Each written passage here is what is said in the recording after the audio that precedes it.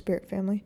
It's Jordan Small here for week 2 of Spirit Small Talk. Today I'm going to talk about the Orlando Pride game, the injury bug that keeps biting the Spirit, and looking ahead at next week's matchup with the Houston Dash. So let's get to it. The Spirit played to a 1-1 draw with the Orlando Pride in Orlando. Orlando is very hyped up going into this game, with the opportunity to bring in Marta and also open up their new stadium. The Spirit came out firing in this match, unlike last week. They started in a 3-5-2 with LeBay in goal, Zadorsky, Church, and Johnson across the back. In the midfield was Coleman, Sigvardsson, Mewis, Huster, and Kleiner. Then up top, you had Salon and Stengel.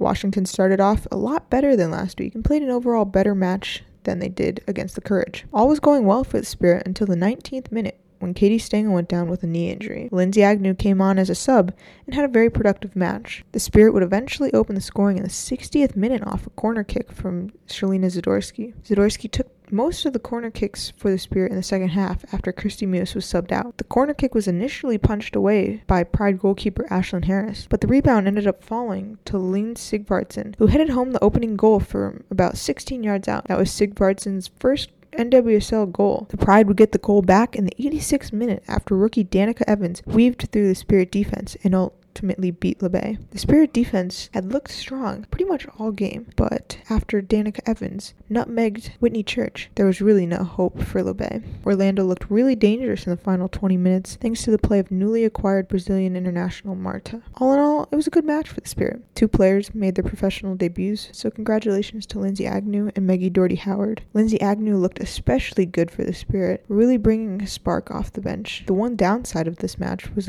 of course, losing Katie Stengel to injury. It appears to be a knee injury, and we'll know more after she gets an MRI this week.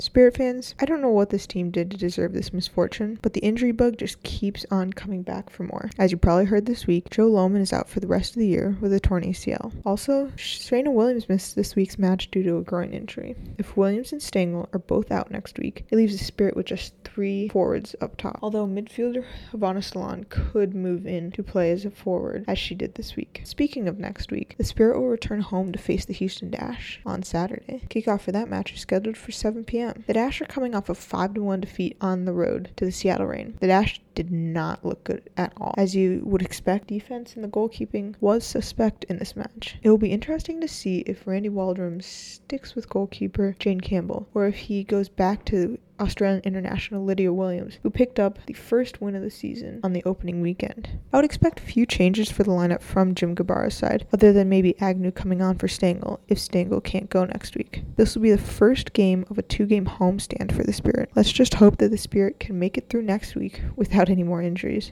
That's it from me for right now. Check out my written recap of the Orlando game on our website. Thanks for tuning in, and I'll talk to you guys all again soon.